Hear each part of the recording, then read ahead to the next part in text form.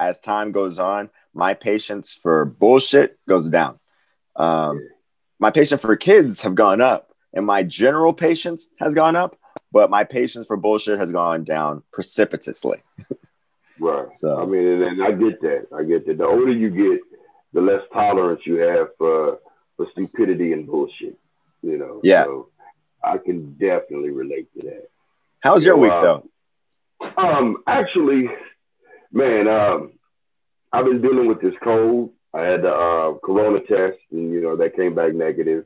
My wife, she gets her test every week because she's a nurse, and but it was a scare, because one day I was fine. I mean, everything was good. I got my 10,000 steps in, and and then the next moment, my nose is running.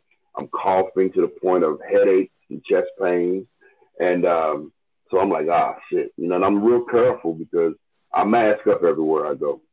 Yeah. I'm one of them cats that will, and I even have a box of gloves that I keep in my truck. So man, you're real with it. Yeah, because I go around your grandparents and I don't want to, you know what I'm saying? Yeah. So I just take extra precautions.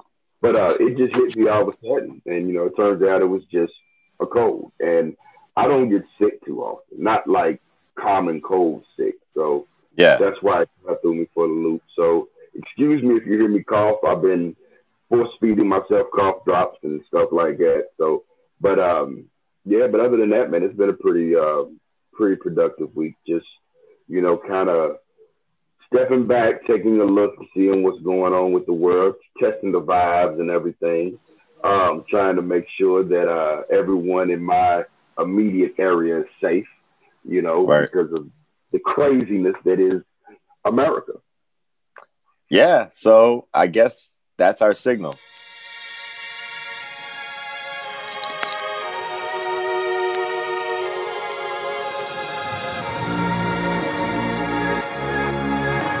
Okay, everyone, welcome into Doppio. I'm Dante.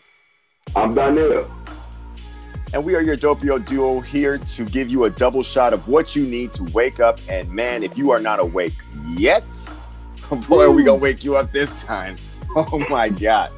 So I've been looking forward to this. I'm sorry that we've been gone for so long. Well, how are you, my Doppio father?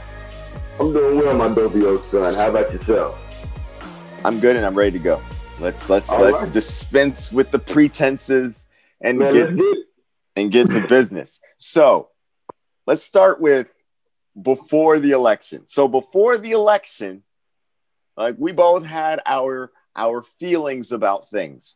So I want you to go first. How were you feeling leading up to the election? What were your predictions leading into the election? And let's stop right there. Just the predictions and how you felt leading up to it. Okay. All right. My prediction was I felt like Trump would probably pull it off. I felt just looking at the way the country is going and way everything, I just figured that by hook or by crook, he was going to pull it off. And in light of everything that's going on, by crook is still in play. My feelings kind of ran the gamut between, apathy and I'm gonna say fear, because if he was to win, I'm looking at the coronavirus and the health and welfare of the people of this country, of America, and how blatantly he disregards what's going on, his ignorance and his deaf ear to science. So if I had to come, and I say apathy because I'm looking at it from the Black community, and we can address this in a later show. Is it really going to affect us who's in the White House on a macro scale? Is it going to change what's being done, immediately, or will we see anything? So, apathy, fear, and Trump would be my answers to your question. What about you, sir? That's a good roundup, like apathy, fear, and Trump. That might be a book. Okay, so my leading up, I wasn't enthusiastic about this election, admittedly. And for those of you who know, the candidate that I thought would be best served to be president, who is best qualified to be president, who would have best helped the people by being president, did not win the primary due to our dear Barack Obama. And I have feelings about that. And so leading into election, I was less than enthused. And I was also less than enthused because like I could read the tea leaves. And for the same reasons, like I had a lot of fear and trepidation going into this election with this particular candidate, because character is not something that people should run on, especially when your character is mixed in with bad policy. So who you are is what you have done. And if you haven't done anything, then you are a do-nothing person, and running on being a do-nothing person, and I'm gonna get you guys back to doing nothing as opposed to doing bad things. You know, people like proactivity. And even if you fail, they like proactivity. So leading up to the election, I was afraid because the reason why Trump got elected, I kept thinking about this over and over and over again. I kept thinking about the fact that the reason why Trump got elected is because people were tired of regular politicians saying stuff and doing nothing. And so as we're leading up to the election, I'm not hearing anything from Biden. I'm hearing things from Bernie, and I'm hearing things from Kamala, and I'm hearing things from surrogates to Biden, but I'm not hearing Biden saying what he's doing. And then the last week came, and like Infinity Wars and Black Panther walking out of the portal, rest in peace, Chadwick Boseman, like Barack Obama comes up and he's like, you know, like he's screaming that, you know, we're going to do this. And I thought to myself, wow, this is familiar. This is what he did for Hillary. Hillary lost. And I got this feeling in my gut that said, this is going to be very, very close. This is going to be stupidly close, and I'm going to be upset. So if I had to round up what my feelings were going into it in a book title like you did, it would be The Sum of All Fears. Good. I like that. And that is definitely apt. And I'm not going to spend too much time going back over everything that you said, because you said quite a bit. And we have debated over the past year or so, you know, your stance versus my stance, progressive versus liberal, and so on and so forth. But there's 3 points that I wrote down that I wanted to kind of hit real quick. Is you said a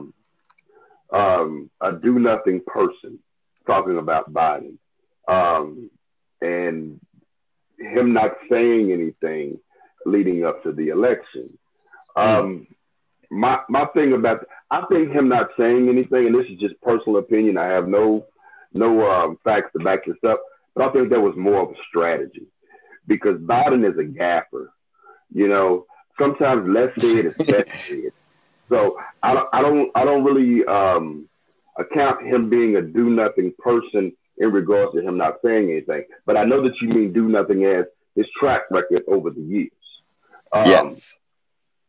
And the thing about Obama coming out of the portal, the difference between Hillary and Biden is that Hillary wasn't very likable, even as a female. And I'm not trying to piss anybody off out there. No, you're right. You're right about that. She was not very likable. Biden seems like that goofy uncle, you know, that next door neighbor who passes out the good candy, you know. Yeah. He strikes me as that type of dude, you know, versus Hillary, you know, get the hell off my lawn, you know, clenching her purse on the elevator. That's what I get from him. And as far as being stupidly close, I mean, I think that was pretty much a given, in my opinion, because this country is so divided. I mean, if the coronavirus, the protests, all the events leading up to November 3rd didn't tell us anything, is that this country is split down the middle. So why shouldn't our election be that way. I mean, you had people say, let's wear a mask, let's not wear a mask. You had people wanting to praise our governors, then you had people who wanted to kidnap our governors. You had people who wanted to praise the police, and you had people who wanted to actually do harm to the police. I mean, we are a hot and cold, not lukewarm country. You're right. You're right. But I still thought to myself that this election didn't have to be close. If this was an election of actual policy as opposed to character, like, and I have some case studies about this when we get into the results of the election. But if I always thought that if this was fought on policy for people, the people, then like it would have been better, because that's what people listen to. They don't care that you're not likable anymore. Donald Trump was not likable this election. Like, no one liked him because of coronavirus. So we weren't thinking about likable going into this election. People were going for like, well, Biden was going for keywords like safe and normal and American, American character, and like these buzzwords that people don't give a shit about anymore. So like, I never thought that those words would get people to vote en masse one way or another, which is why it's so close. Okay. And go ahead. I'm sorry. I'll let you no. And because of that, like I was looking very closely at, okay, if these things are equal, like if all things being equal and people are not energized by policy, what are the results going to be? Well, Trump's people are going to be energized because they view Democrats as existential evil. The Democrats are going to be energized because they think Trump is an autocrat and he's trying to destroy America and remake it in his image. Evil. Yeah. So like these two people, these two parties, these two groups are equally invested in a character narrative. Like, so when we're talking about character and we're talking about these buzzwords, both sides have them. You can't defeat someone on character alone. It just won't happen anymore. So I knew it was going to be stupidly close because both sides could spin that evil either way. Okay. Now, I'm going to just bear with me for a second. I'm not going to take too much time on this, but I really want to unpack a little bit about what you just said. You're saying that the Democrats view the Republicans as evil and the Republicans view the Democrats as evil, and that the election was basically based on whose character perceived to be better, and you can't judge an election on character. Now, going back to 2008 when Barack Obama was elected, you know, Barack Obama was viewed, now I'm not talking about what he did, I'm talking about how he was viewed up to the election as a unifier. Someone who would be willing to cross the party line, regardless if the party that he would be crossing over to would extend a handout to him. He was a unifier. And I truly and strongly believe, and we'll get into more of this later, I'm sure, that if Bernie Sanders was running for the Democratic Party, that it would not have been close. It would not have been close at all. Trump would have won in a landslide. I know you disagree. Hey, look, I'm up for this. I want all the smoke. I'm up for this. And the reason why I say that is because Bernie Sanders appeals to a progressive movement that is gaining momentum in the Democratic Party, but it is not a momentum that has overtaken the party as of yet. Now, I'm not saying that it won't someday, but the moderates would not have been as welcoming to Bernie as they would have been to Biden. And this election wasn't on the policy. I agree with you on that. But this election was basically on the character of this country, not necessarily based on the individual, but the character of this country. A lot of people voted for Biden because they didn't like Trump. a lot of people voted for Trump because they don't like the Democratic Party, you know. And I really can't say that if Bernie Sanders was the presumptive, you know, primary candidate for the Democratic Party, that it would have been that they would have been overwhelmingly in his favor. Because one thing that you said that I truly agree on, no one's listening to policy. Because no, I said no one's saying policy. No one's speaking about policy is what I said. But wait a minute. During the primary, that's all Bernie talked about was policy. That's all. I'm waiting my turn. I know you are. Please. That's all Bernie talked about was policy, and nobody listened. Nobody listened. And you're saying that Obama came in and it kind of swayed it and took it. I disagree with that wholeheartedly, because people still view, for the hate that Obama may have, people still view him as a unifier, and they look at Trump as a divider. That's the point. That's the point. I'm going to say, go ahead. That's the point. Like, you just said it. Like, you don't think Barack Obama weighed the scale, but then you said Barack Obama's a unifier. Like, you can't have it both ways. And what I'm saying, let me clarify that real quick. What I'm saying is, he doesn't tip the scale in the sense between Bernie and Biden. If you said that the people weren't listening to policy, I said Bernie, that's all he talked about was policy. But the country is so fractured that they want to unify it. The people, a majority of the people want to unify it. They don't want to divide it, and they're not listening to policy. Because if they did, they would have chose your guy. Go ahead. You shaking your head. Go ahead. No, like this is why like liberalism frustrates me greatly, because you're saying people weren't listening, and I said people weren't talking about, like, and yeah, my guy was talking about it, like, but the narrative that America needs a unifier was a liberal idea. It was an idea that they kept saying and saying and saying and saying, and y'all heard it so much that you believed that that was what America needed and what America wanted. But that wasn't the case. And let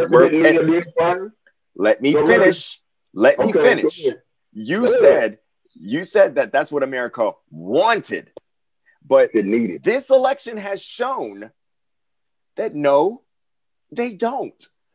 50% of America does not give a shit about unifying shit, which means that it comes down to what can you give me and what can you do for me? And make no mistake, that is what's coming next. Now, and I'm going to use what I'm saying to transition us into the results. Okay. Because you said that Obama was the unifier at that point of time in the primary. Perceived unifier. Obama was the reason why Trump exists. Like, if we were to make this into superhero terms, like, you have Barack Obama as, let's say, Spider-Man. Like, and Spider-Man used a little bit of that venom. I don't know if you remember the Correspondents' Dinner, but Barack Obama went off on Trump. I remember. I do. And that was that little venom. And then Trump took that. And then Trump, for all of his stupidity, he's a genius media personality. Of course. He understands the power of media. He understands the power of division. And people underestimated how far along America was. So Barack Obama was a unifier. He absolutely was. He unified. Elaborate what you mean about how far America was along. What do you mean by that? How far along America was? People thought America was done with racism. Okay. They were. But yeah. Yeah. No, they did. People were saying, "Oh, we elected a black president. We're so good now." Like, no, we weren't. And black people, woke black people like yourself and I, we knew. Yeah. They were like, who thought that? Yeah, because right after Obama got elected, Trayvon Martin happened.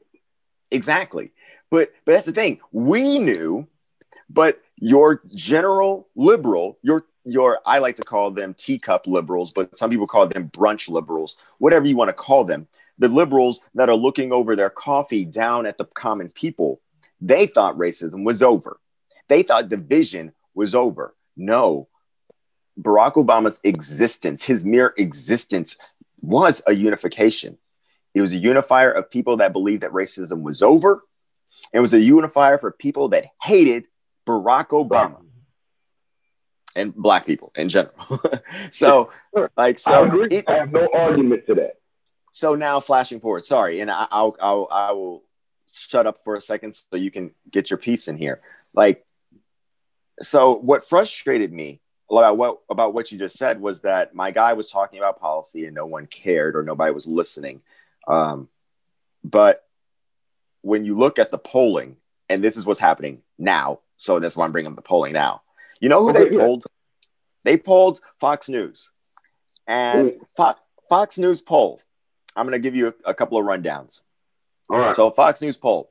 How many of Fox News viewers think that we should change to a government-owned healthcare plan? 39% of Fox viewers strongly favor it. 33% somewhat favor it. That's 72% of people favor that. Let's go to something else that Bernie Sanders talked about, because, you know, he talked about a bunch of policy. Let's talk about Roe versus Wade. Very big deal, right? Yeah. How many Fox viewers, largely conservatives, viewed it to stay as it is, that abortion is legal? 71%. How many people thought of Fox viewers thought that gun control needed to be more strict? 55%. Another Bernie Sanders policy. What should happen to illegal immigrants in America? Fox viewers said there should be a pathway to citizenship. 72%. I got a quick question for you. How many of those people viewed were women? How many Fox viewers are women? I think that poll. They said they polled at 45% women, 45% women. So 55% men, 45% women. Representative of the demographic of America. So, so you have 72% that viewed a pathway to citizenship. Let's go a little bit forward. He said, what's the role of government? Should the government do more or do less? This is conservatives. Conservatives said the government should do more. Should what should happen when it comes to climate change? Are you concerned about it? 46% said very. 26% said somewhat. That's 72% again, concerned about climate change. What was Bernie's main thing? Green New Deal. And I'm almost finished because I know y'all are tired of hearing me talking about numbers.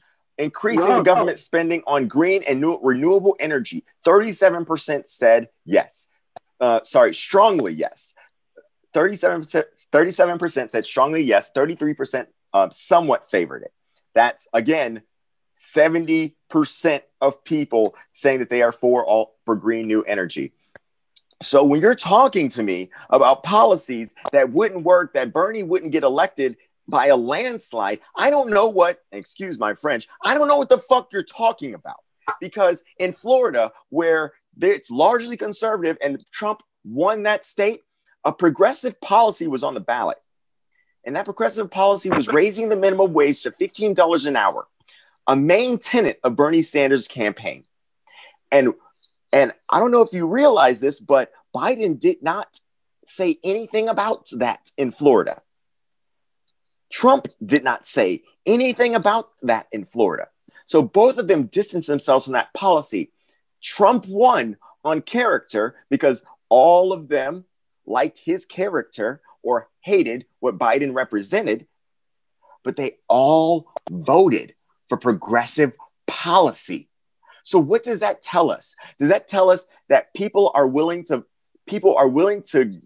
get rid of character if the policy suits them? So this metric that, Bernie would have lost in a landslide because people wanted a unifier. No, people want shit. I want money. I want rights. I want my children to be taken care of. That's what people are thinking. They're not thinking, I need someone who sounds nice. But what do you think? Because maybe I'm just crazy. Maybe, because if people wanted policy so much, and I heard what you said, that the reason that Trump is in office is because there was a Biden. You know, Obama. Obama. I'm sorry. The reason why Trump is in office is because there was an Obama. So, what was the policy that Trump had outside of the wall and getting rid of everything that Obama did? I mean, there is no policy with this man. Let me finish. I gave you a moment. Give me mine. I'll write it down. Okay, yeah, write it down. Take a note. That's what I did. Take notes. You know, and what was the policy with Trump? You know, people like Trump for the simple fact that he wasn't Hillary, he wasn't Obama, and people knew going in that he was a piece of shit. You know what I'm saying? But what he represented, you know, he was going to drain the swamp. He was going to he was going to treat America like a business instead of a country. You know, he was supposed to be this great businessman who's always bankrupt, but yet people perceive that way. People do not, and I think I've heard you say this before, people do not vote their interest. They don't. You know, and history has shown that. You know, so when you tell me what the fuck am I talking about? What the fuck are you talking about? When you go to the point of saying, that Bernie would have won by a landslide, but Bernie couldn't even finish the damn primaries. You know, nobody. Just a minute. You know, I'll give you a hall pass in a second.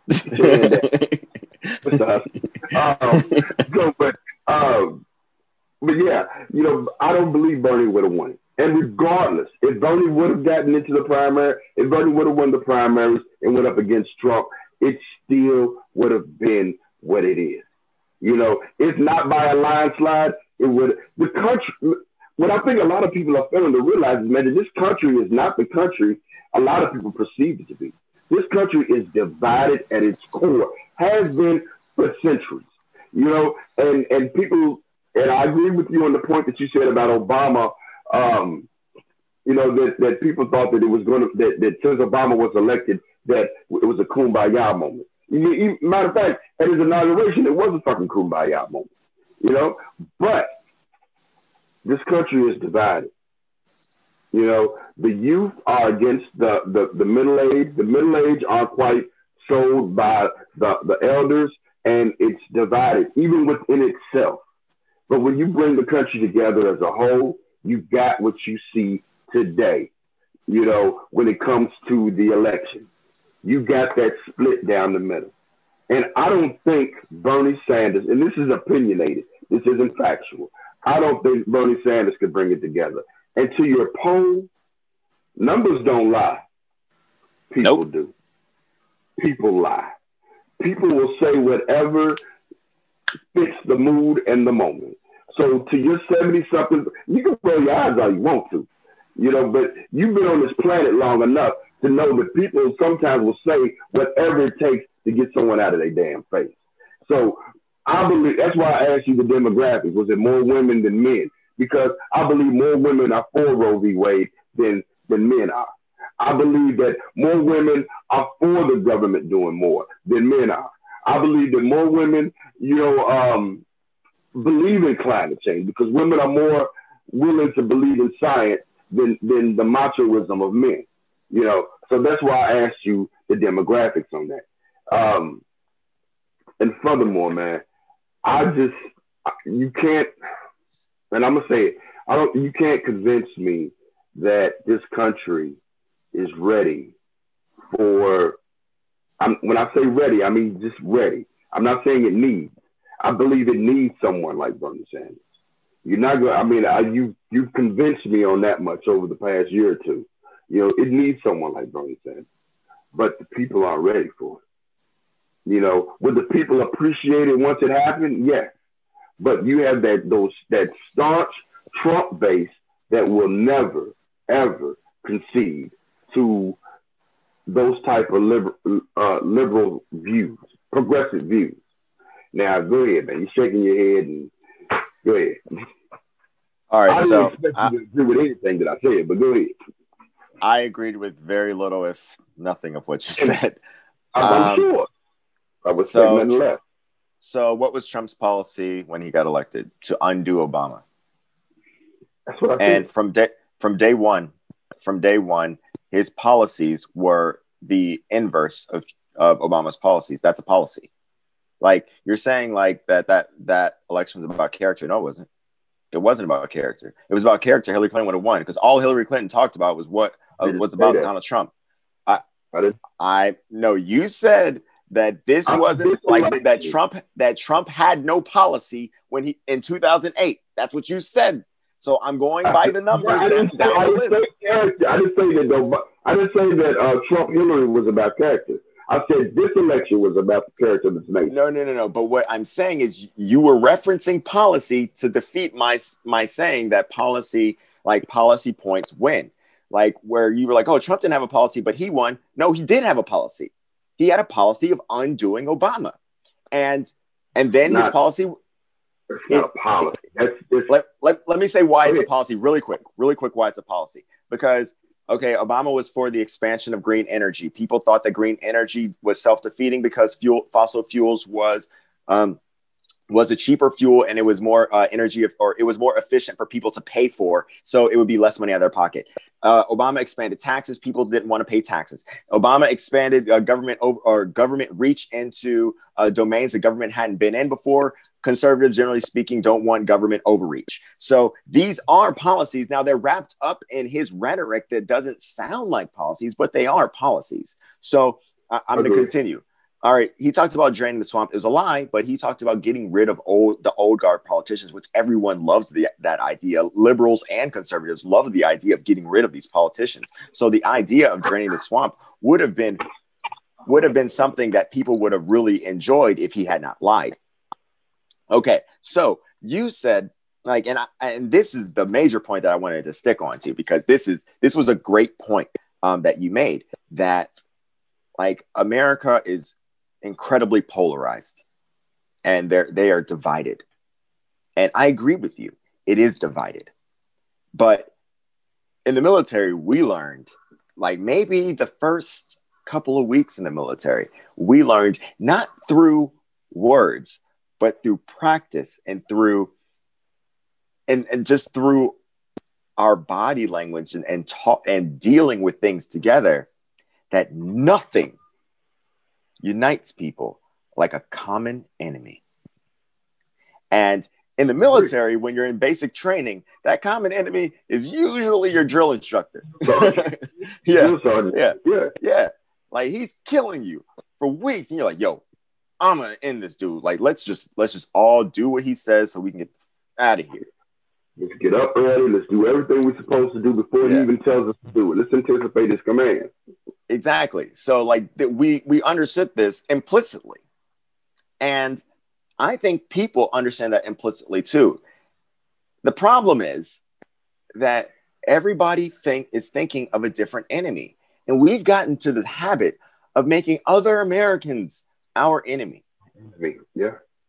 And but when haven't we done that? Well, like that's kind of the point. That's kind of the point of what I'm saying.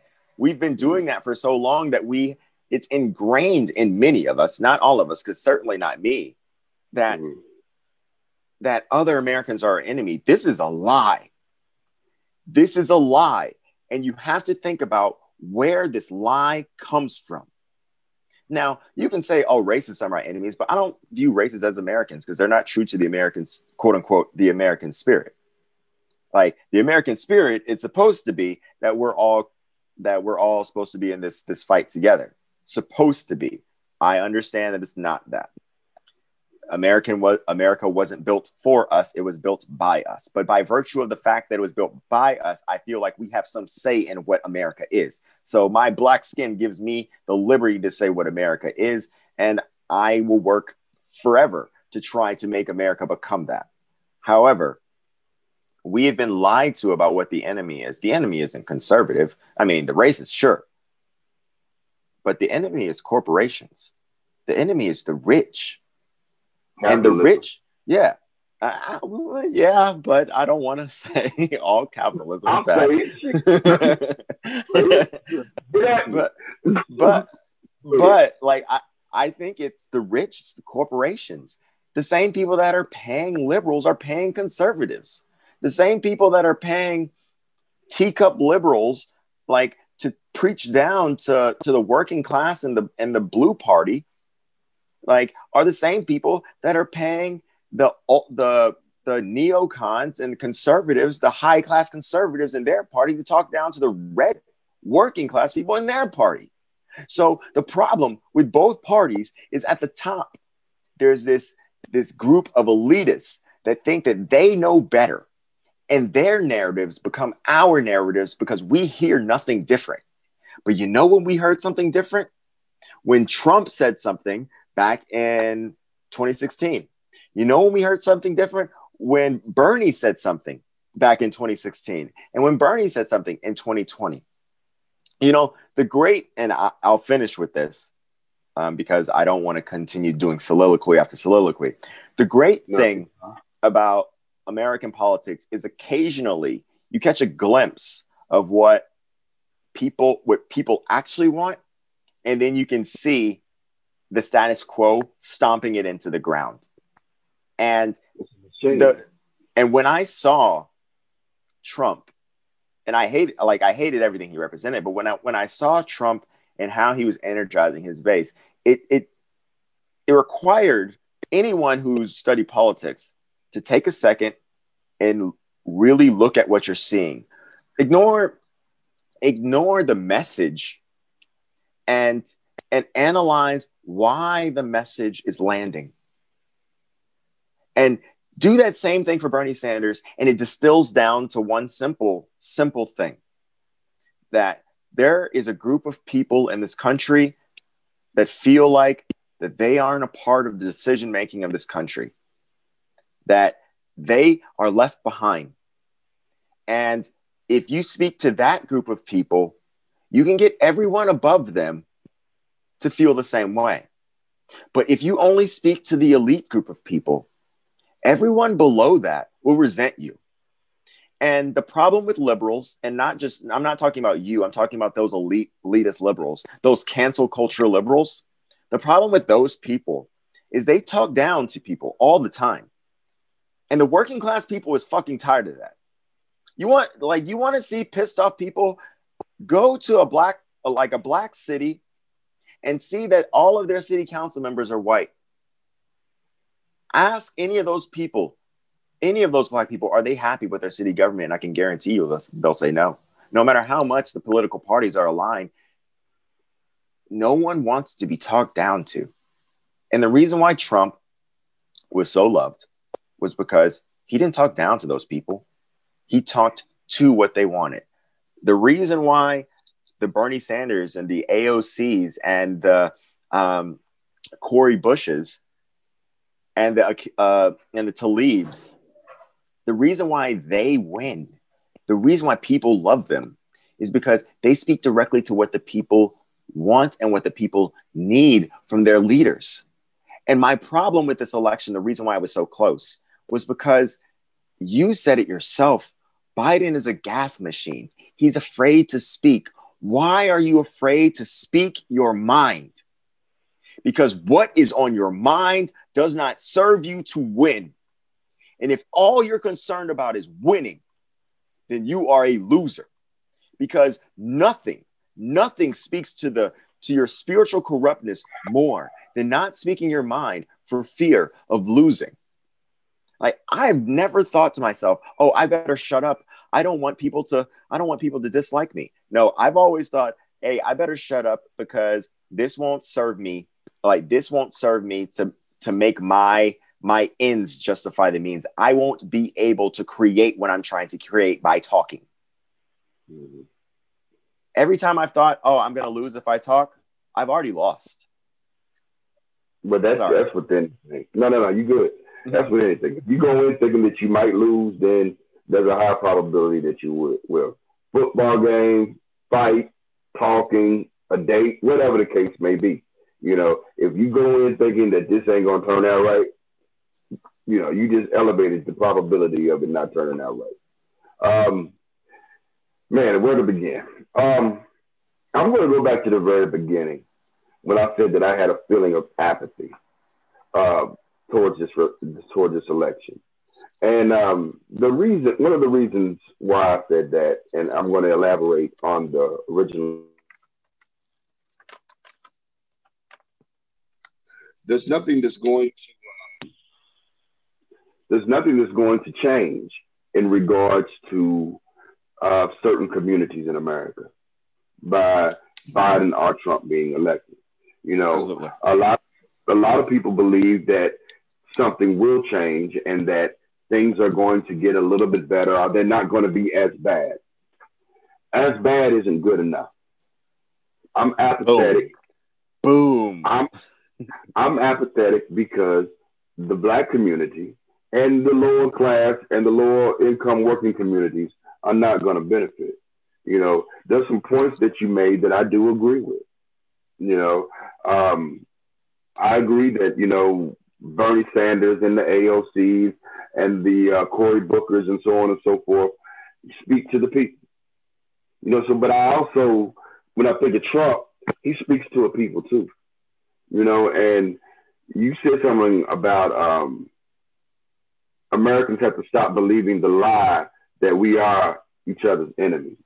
And I don't know, I don't have the wherewithal or the intelligence to get to the point to where how we do that. The only time, and you spoke to it when you mentioned about basic training, the only time that we stop viewing ourselves as the enemy is when we have a crisis. When there's an event that happens that forces us to galvanize together. Even as bad off as this country is right now with social injustice and a pandemic, it wasn't enough to galvanize us together. In fact, it tore us even further apart. And I disagree with you a lot out of sport sometimes, but that I agree with you that, yeah, Bernie probably would have been a better president, but I still don't believe, and there's nothing that you'll ever be able to say that'll convince me that he would have won this particular election, and to be perfectly honest with you, my suggestion to the progressives out there is to rally yourself up a leader who could come back in 2024 or 2028 to do it. But all that's a moot point because if you don't have a progressive Senate to go along with an executive branch, it's all going to be for nothing. And that's what Biden is going to face with this, if he wins. We don't know yet. We don't know yet. We don't know, but like if Biden wins, he'll have to deal with possibly a Republican Senate that will prevent him from putting anything into play. And if Bernie won, wouldn't he have the same Republican Senate to deal with? That's rhetorical. I think that no matter what, no matter what the outcome is going to be of this election, the people who need the most help won't get it. That's why I'm apathetic about it. I don't give a damn if Bernie Sanders was elected. The people who need the most help won't get it. Some people, and here's the reality of it all, some people are going to die because of the outcome of this election. Yeah. Some people are still going to have to make a decision on, do I continue to pay this super astronomical insurance or do I buy food? Yeah. These are the realities. We can sit back and argue about policy and character and so on. None of that shit's going to put food on the table. No, none of that shit's going to stop Ray Ray from killing Pookie tonight.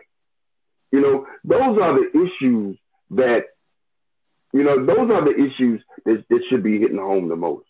But that's policy though. That's policy. I understand that's policy, but none of those policies Even Bernie, if he would have been elected, listen before you make faces at me. No, I'm listening. If Bernie would have been elected, he would have had so many obstacles until those policies reached down to the west end of Louisville that they would have never seen it. You know, these are the issues that concern me more so than, you know, some of the other rhetorical bullshit that keeps being thrown across all the news networks. I don't give a damn who the president is, to be perfectly honest, for the simple fact that shit's still gonna be fucking. Show me one that's gonna really help us, and then show me that same one where everyone's gonna vote for, that the people are gonna get behind, and that it's going to work. And I don't see that. You know, and call me, you know, doom and gloom or whatever the case may be, but I'm gonna call me a realist because in my half a century on this planet, you know, I've lived through what? Nixon, Ford, Carter, Reagan, 2 Bushes, 8 years of a Clinton, 8 years of Obama, you know, and Trump. I've yet to see the Black community benefit in my lifetime from a president. So I'm apathetic. Yeah, you damn right I'm apathetic. And I hope something comes out in the end, but I don't foresee it. That's my philosophy. All right, so I'll clean up some things. Lyndon B. Johnson helped Black people quite a bit. In my lifetime. 68? I was born in 69. Oh, my bad. My bad.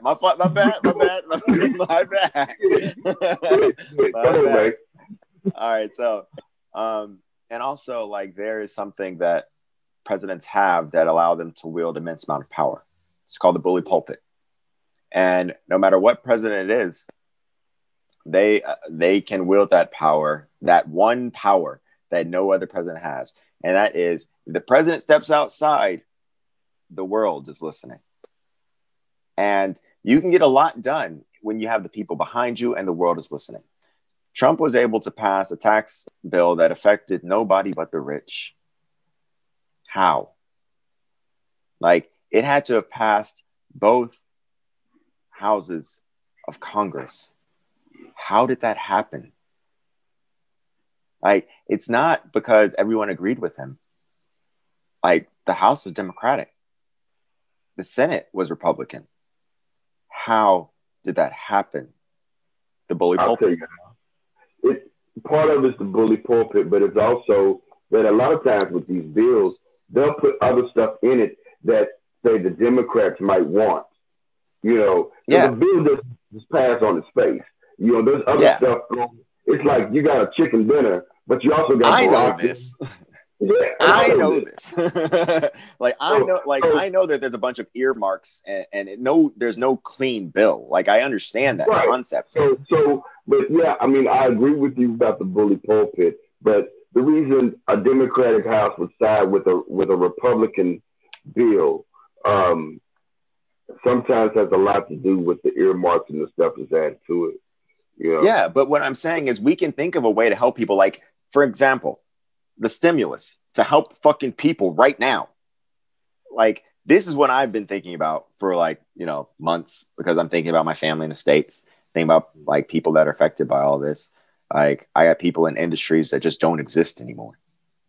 And I think, like, they could have done something to help these people. They could have done something to fix these things, but no one did anything. No one.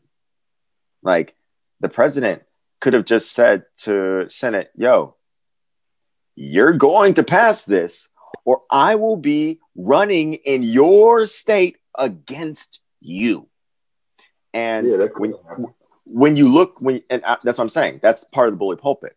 When you're the president, especially when you're a freshly elected president, now he's at the end of his term, polling was, so they weren't really listening to him. But Biden's at the beginning of his term. So let's use Biden as the example, because all intents and purposes, he's going to win, barring, like, crook. So, like, so he's gonna win. He's gonna have an immense amount of power his first year. First year only, because that second year people start running for Congress and running for Senate. So there'll be a couple of seats that are going to be up for election, and people are less likely to do things around that time because they're afraid that it might be politically consequential. So his first year, he has one chance to get something big done. Like, what is that big thing going to be? Now, you say to yourself, you're apathetic because there's nothing that's going to affect your community down to a micro level. Pookie's going to still kill Ray Ray. Like, I dare say that is a community issue, but that's a community issue that's derivative of policy that should be handled at the highest levels. Like, opportunity is unavailable, so people fight for the scraps that are thrown down from the high table. Like, and by the time it even gets to the ground, like, it's rotted. Like, that's why the people are dying. Like, so I understand your apathy, and I can't feel apathy. It's not in me to not care about people. Unfortunately, I'm my mother's son, and I feel too much. It's why I yell and I scream and I curse and I cry more than she likes and more than I'm comfortable with. Like, but I can't be apathetic about this, even to people that are in the Republican Party. Like, even when they believe things that I hate, like, I have to believe that there's some part of them that wants to be free, that wants their children to prevail, that wants their children to have a clean earth. And if there's a sliver of them that wants that for their children, they might not be redeemed, but their children might be saved. Like, that's just me. Sorry. No need to apologize for being you. I don't know. Maybe I was speaking real passionately, and maybe I said something that wasn't clear. I'm apathetic about the election, not about people. Oh, my bad. Yeah. I am my mother's son, and I care about people. You know, yeah. I've gone to 2 funerals, and been to try to get to the hospital to see one of my friend's sons who was shot. Another one of my friend's sons was murdered, and then just last week, another one of my friend's little brothers was murdered. You know, this is all in the span of 2 months. You know, I'm not apathetic about people. You know, I'm apathetic about, the way this government functions in regards to its people. I agree. I'm apathetic that the system, no matter how hard we fight, no matter how high we achieve, that it all comes down. I mean, the way the system is designed, and I'm not going to go into a civics lesson or anything like that. With the electoral colleges and so on and so forth, I just don't see how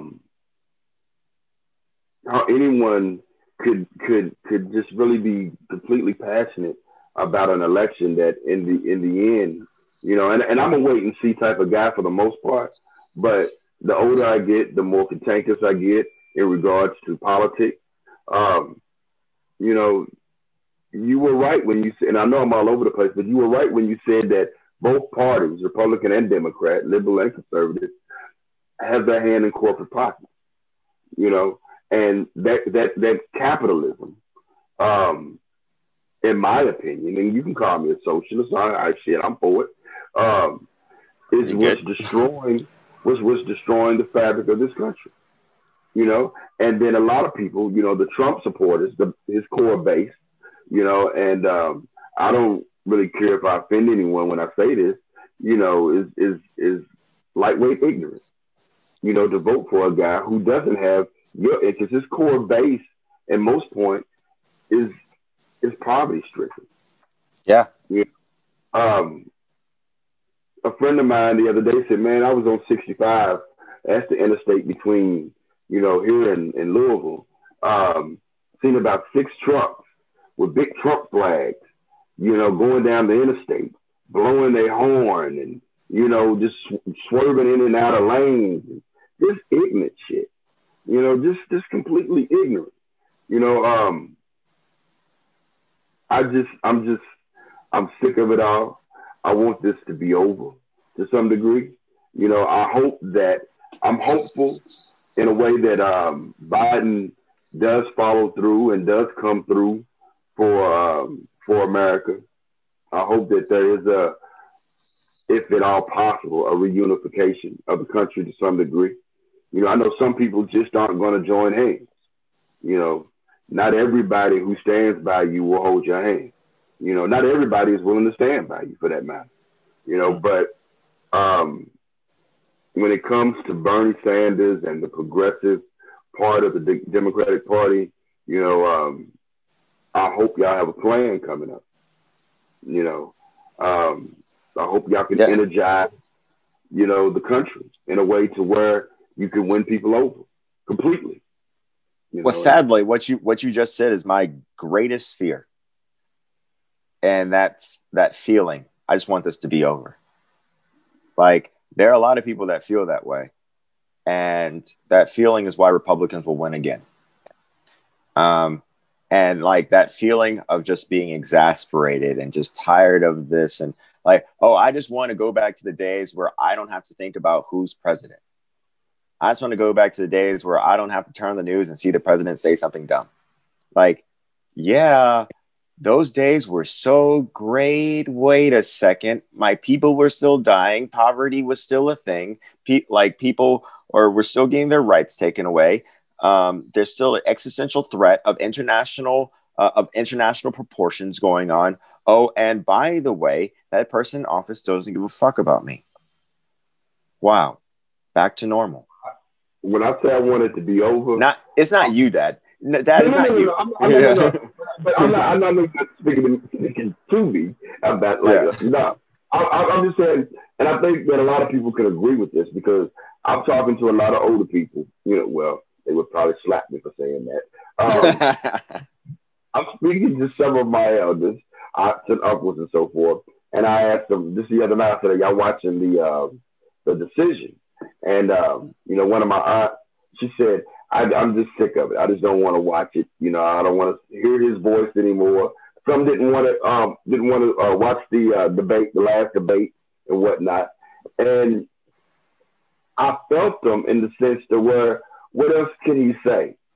What else can they say at this point that will move the needle left or right? You know, and as far as watching the outcome, and I admit, today I've been watching old reruns of The Wire. And every now and then I would click back over and see what the outcome is. You know, but am I glued to it? No, I just want, you know, make a decision. Whoever's going to be it, let it be it. And, you know, but it's not like I've always felt that way. Yeah. You know, there was a time where I was, you know, I'm not going to say exactly like you, but I was invested, you know. Yeah. And to some degree, I still am when it comes to issues like healthcare and criminal justice and social justice and things of that nature. You know, because of, you know, I have Black sons and I have parents, you know, so I have a vested interest. However, the mechanism that is the American government tends to wear you down. You know, it tends to have and that's where your generation comes in, you know, because I remember a time when my grandfather would watch the news on, you know, on the edge of his seat arguing with the TV. Then I can recall a time when he wouldn't even turn the damn news on.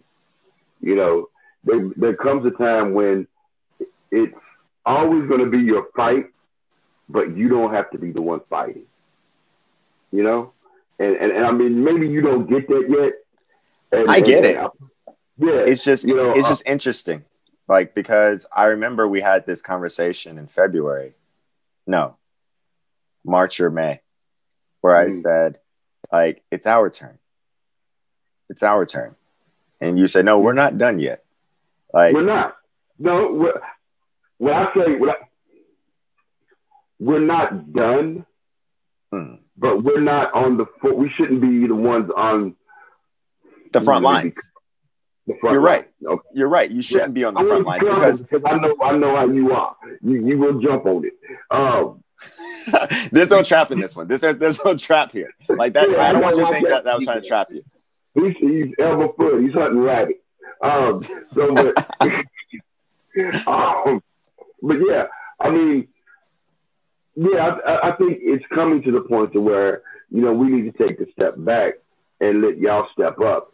However, that doesn't mean that, you know, we're going to sit in our easy chair and just let y'all have it, you know, because we still have, hell, I'm banking on at least another 30, 40 good years left, you know. Yeah. So our fight isn't over, but it's time for the next, you know. So when we have a 77-year-old president, a 72-year-old president, you know, Bernie is how old? How old is Bernie? 72. 72. Okay, 72.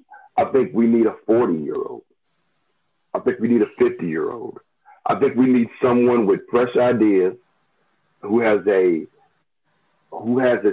not a sympathetic, but who has an empathetic ear to the older generation, but yet still has a firm footing in where he is with his generation, but yet is willing to reach for the next generation. You know, for so long, our politics have been about, you know, holding on to something, you know, to bring things back, make America great again, to yes, we can. And we need to be functional, moving, you know, in a direction that benefits not just one group of people, but everybody, you know? Yeah. And again, back to apathy, I don't see that coming from either one of these two guys, you know? And as long as we have a Republican Senate, I don't expect anything, you know, because when they were pushing for this Supreme Court justice to be nominated, they could have been pushing for that stimulus package that you was just talking about. You know, old boy Mitch over there, Bitch McConnell. Mitch just stated today that the economy is at 6.9%, which is good enough to where a stimulus package shouldn't be as big as the last one. He said the economy is on a comeback, not realizing that with flu season, that the coronavirus is getting worse. You know, well, I mean, let's not even do that. Let's take it back to a second and say, who the fuck says the stock market has anything to do with common people? This is why I hate politicians. When did it ever? Like, no, it at some point it did. When the stock market, was based on consumers and true scarcity, like then that's when it mattered. When what you were buying and what everyone was buying was affecting the stock market, that's when the stock market was a good barometer for how people are doing. But since government pays the market and the government does not pay the people, nor does it care about the people, nor does it make tax policy that affects the people, we now have a stock market that is not a barometer for how the common person is doing. So if you're one of those people that the stock market affects, you are in the minority. You are not the majority of people who are down here. So when Bitch McConnell is talking about, well, the market's doing so great now, I don't have to do anything. Bitch, yes, you do. Yeah. Yes, you do. Because everyone is suffering. Yeah, you're right. Everyone is suffering. I'm so upset. I'm so upset with Kentucky. I'm so upset. And you heard me, like, and you saw me say something on Facebook about it, but like, I knew this would happen. I knew this would happen because I knew who was running against Mitch McConnell and what she stood for. And I'm going from the tangent from our national spotlight and go to a local spotlight, but this is a microcosm of what the greater election is.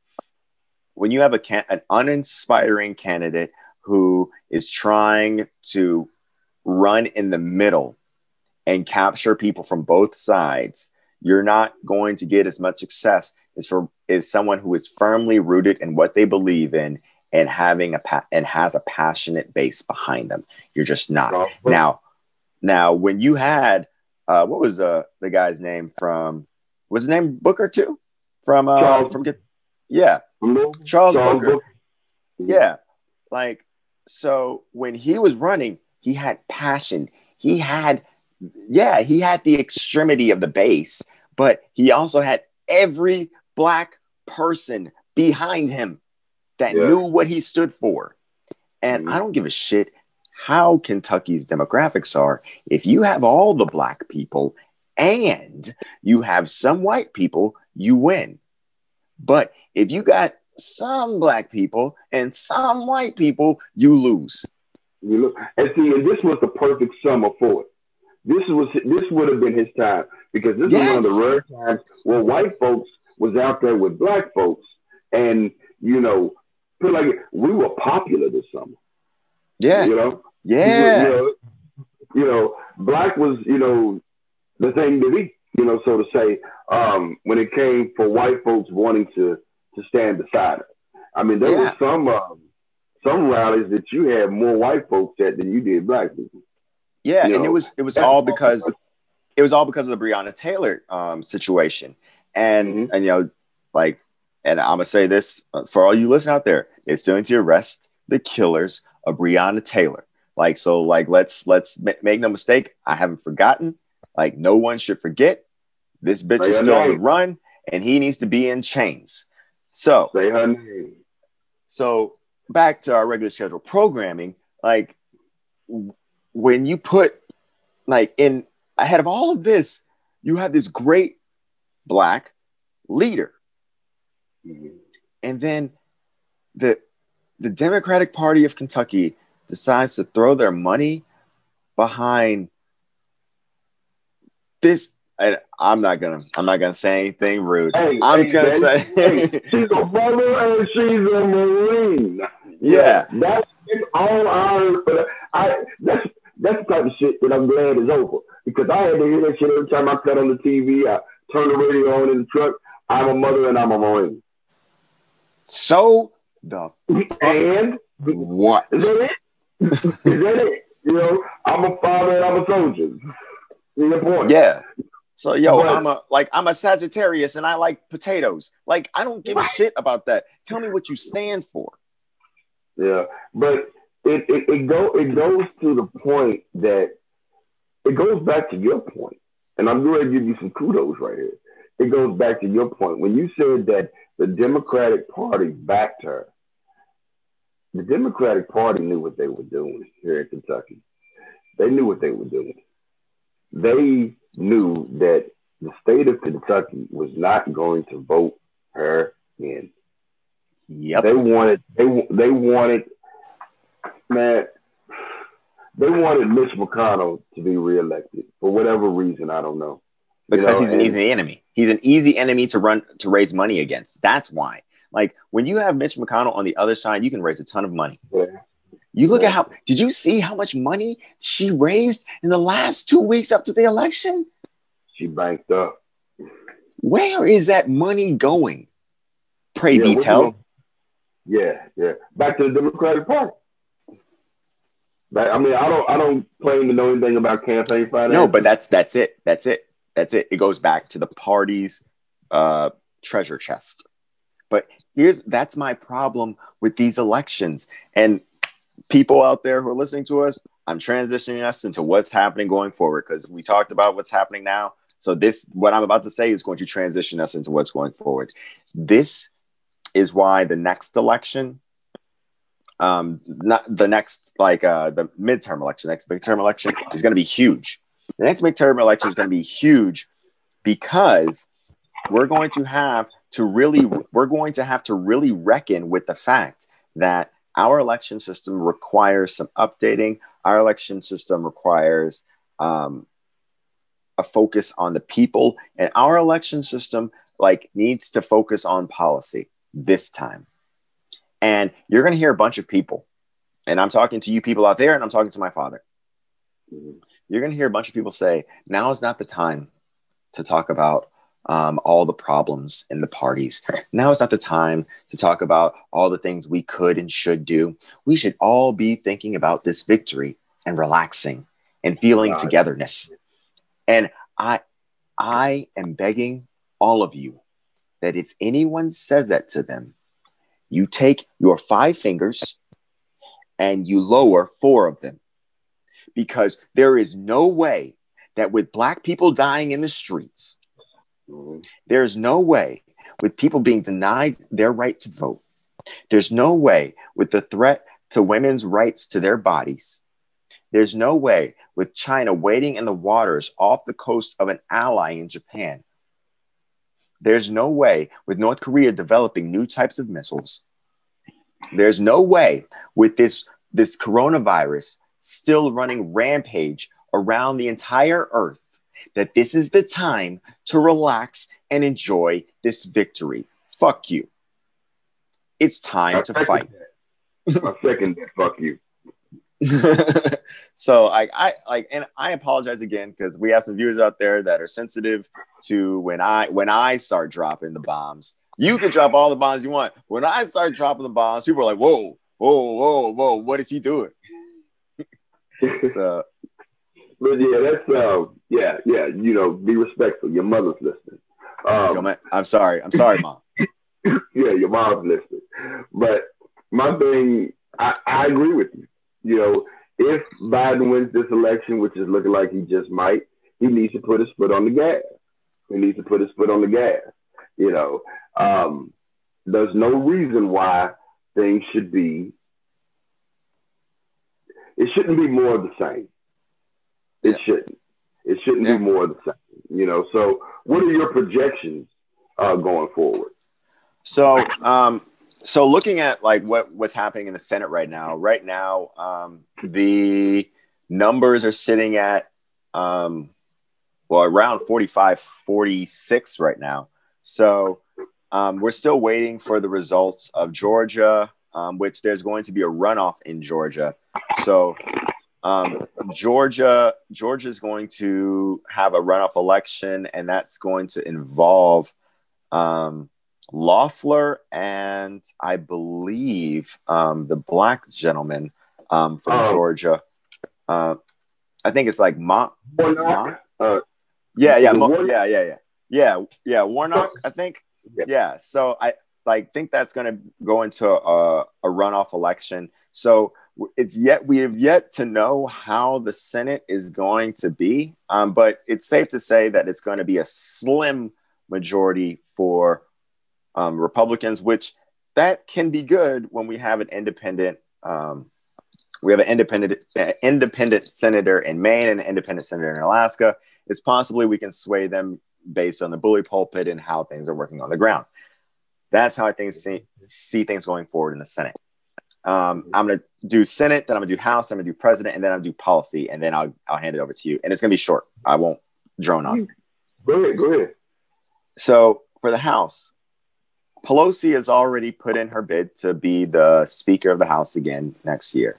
And for those of you who don't know or have not been able to infer how I feel about Pelosi, I hate her. I hate her with a passion because she represents everything that is wrong with liberal politics.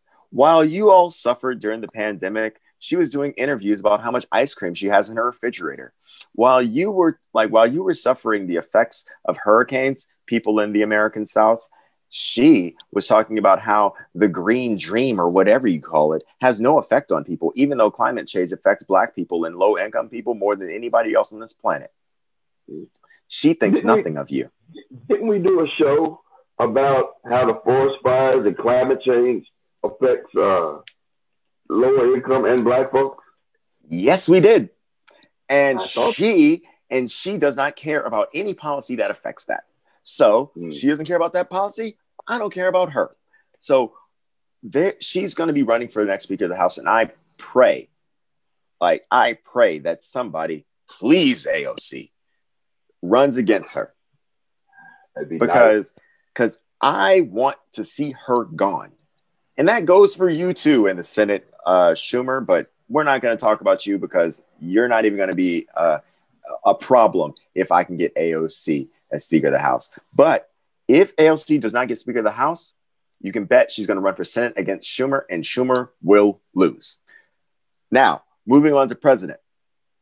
Oh, sorry. By the way, a bunch of Republicans won in the House, but the House majority is still Democrats. For the people out there that are listening, this won't be a problem in the foreseeable future, but it's something to pay attention to because it means that Republicans are now embracing a populist message that Democrats need to hurry up and also embrace, or they're going to lose the future. Now, going to the president.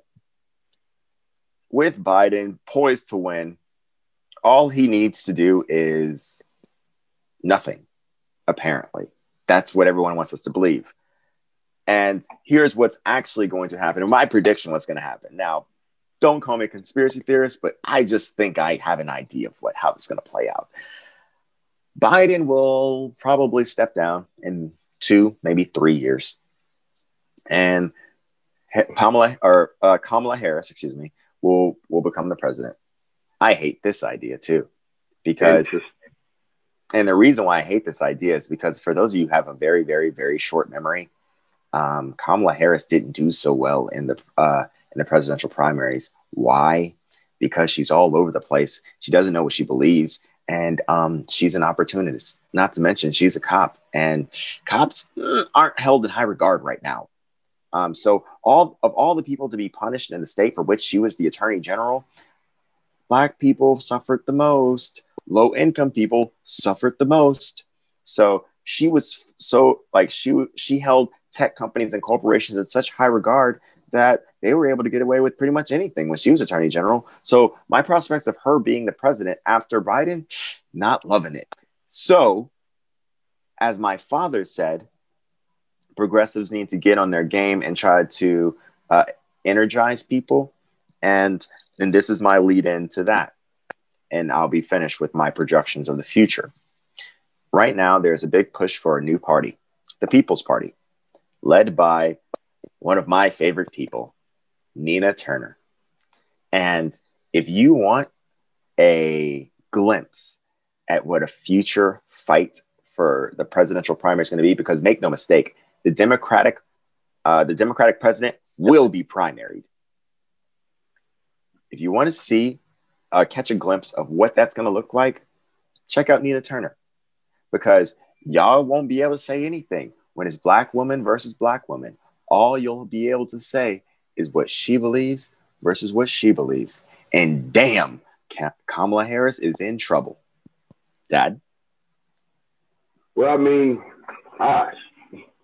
I'm gonna start with the president. It's funny that you said what you said about Biden stepping down, because I have the same type of feeling that, and I'm not wishing any bad on anybody, but I just have a feeling that he may not make it through this full term, and Kamala ends up president, which to me is kind of, I don't know, man. I'm on the fence with that one. Scary, 50% scary, 50% optimistic. Wishful thinking in one hand and lightweight terrified in the other. Wishful thinking that she pans out to be something magnificent, but I can't argue with what your analysis of her was in the primary. For the far as policies go, I don't hold out too much hope. As long as the Senate is. I'm not up on my executive orders, on what orders could be made executive, what things could pass. I do think Biden will take some liberties and pass some executive orders that may benefit America as a whole. At least I'm hopeful in that area. One of the things that I hope outside of social justice and healthcare is that those children get taken care of down at the border that are still being held in cages. I think that he will be better with coronavirus. Yeah. I think he will take it a lot more seriously than Trump did. Hard not to be more serious. Yeah. I mean, shit. Me and you could do a better job. I think the Senate is going to be par for the course. I think it's going to be more of the same. I think we'll see a return to the type of Senate we had under Obama. You know, they will be hostile and belligerent towards Biden. I hope his spine can shore up and take it, you know, which is one of the problems I had with Obama. I think he took more shit off of him than he should have. And, you know, and I hope Biden, you know, meets the force that they're going to bring towards you. As far as the Congress, I agree with you. I'm not a fan of Pelosi. I would love to see AOC. I think that shit would be comedy and good theater if AOC ended up Speaker of the House. I am a definite fan. I follow her on Twitter. I will wake up in the middle of the night and read her tweet. I like her head, you know, and I think that potentially her future is bright. You know, if enough people will get the hell out of the way. You know, we used to have a saying, lead, follow, or get the hell out of the way. You know, and I hope people start getting the hell out of the way. But my overall feeling for the future with Biden as president is extremely cautiously optimistic. You know, and that's basically based on how worse could it get? You know, how much worse could it get? And I probably shouldn't, let me knock on some wood. I probably shouldn't have said that like that, you know, because usually life shows you how worse it can get. It does. You know, so I think people were saying that about Trump before 2020. People were saying that about Trump. They were like, well, this is as bad as it can get. But wait, there's more. You know, we got coronas and knees on necks and all kinds of shit in store for you for 2020. Well, I'm hoping 2021 is not a sequel. You know, so, but I mean, I don't know, man. This country is at in my opinion, this country is at a tipping point. It could go to the point or the brink of, I don't know, civil war to one extreme, or it could somehow, I don't know, hopefully reunify itself, if that, which I doubt is possible. But you know, I don't know, man. I don't know. I've lived long enough to be cautious about anything that's new or anything that comes upon us unexpectedly. Yeah. No, I agree with the caution, the skepticism about the skeptical optimism. Optimism. Yeah. I think like on these points, we'll leave things. But if you permit me, some final words and some advice to the people that are at home. By all means. So, my father and I, obviously, we disagree on a few things, and we agree on a great many. But there are going to be people that you disagree with vehemently, and people that you have a great many differences from. And in the past 4 years, it has been our practice to say, fuck those people. And those people are the enemy. And some people will tell you now that now is the time to embrace those people and to bring them in and to hold them and hug them. I'm not one of those people. Fuck those people.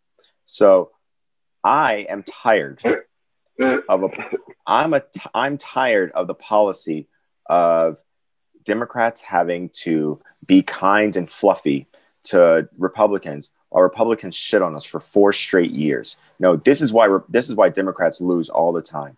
This is not the time to hug your conservative. This is your time to punish them. Punish them with facts. Punish them with policy.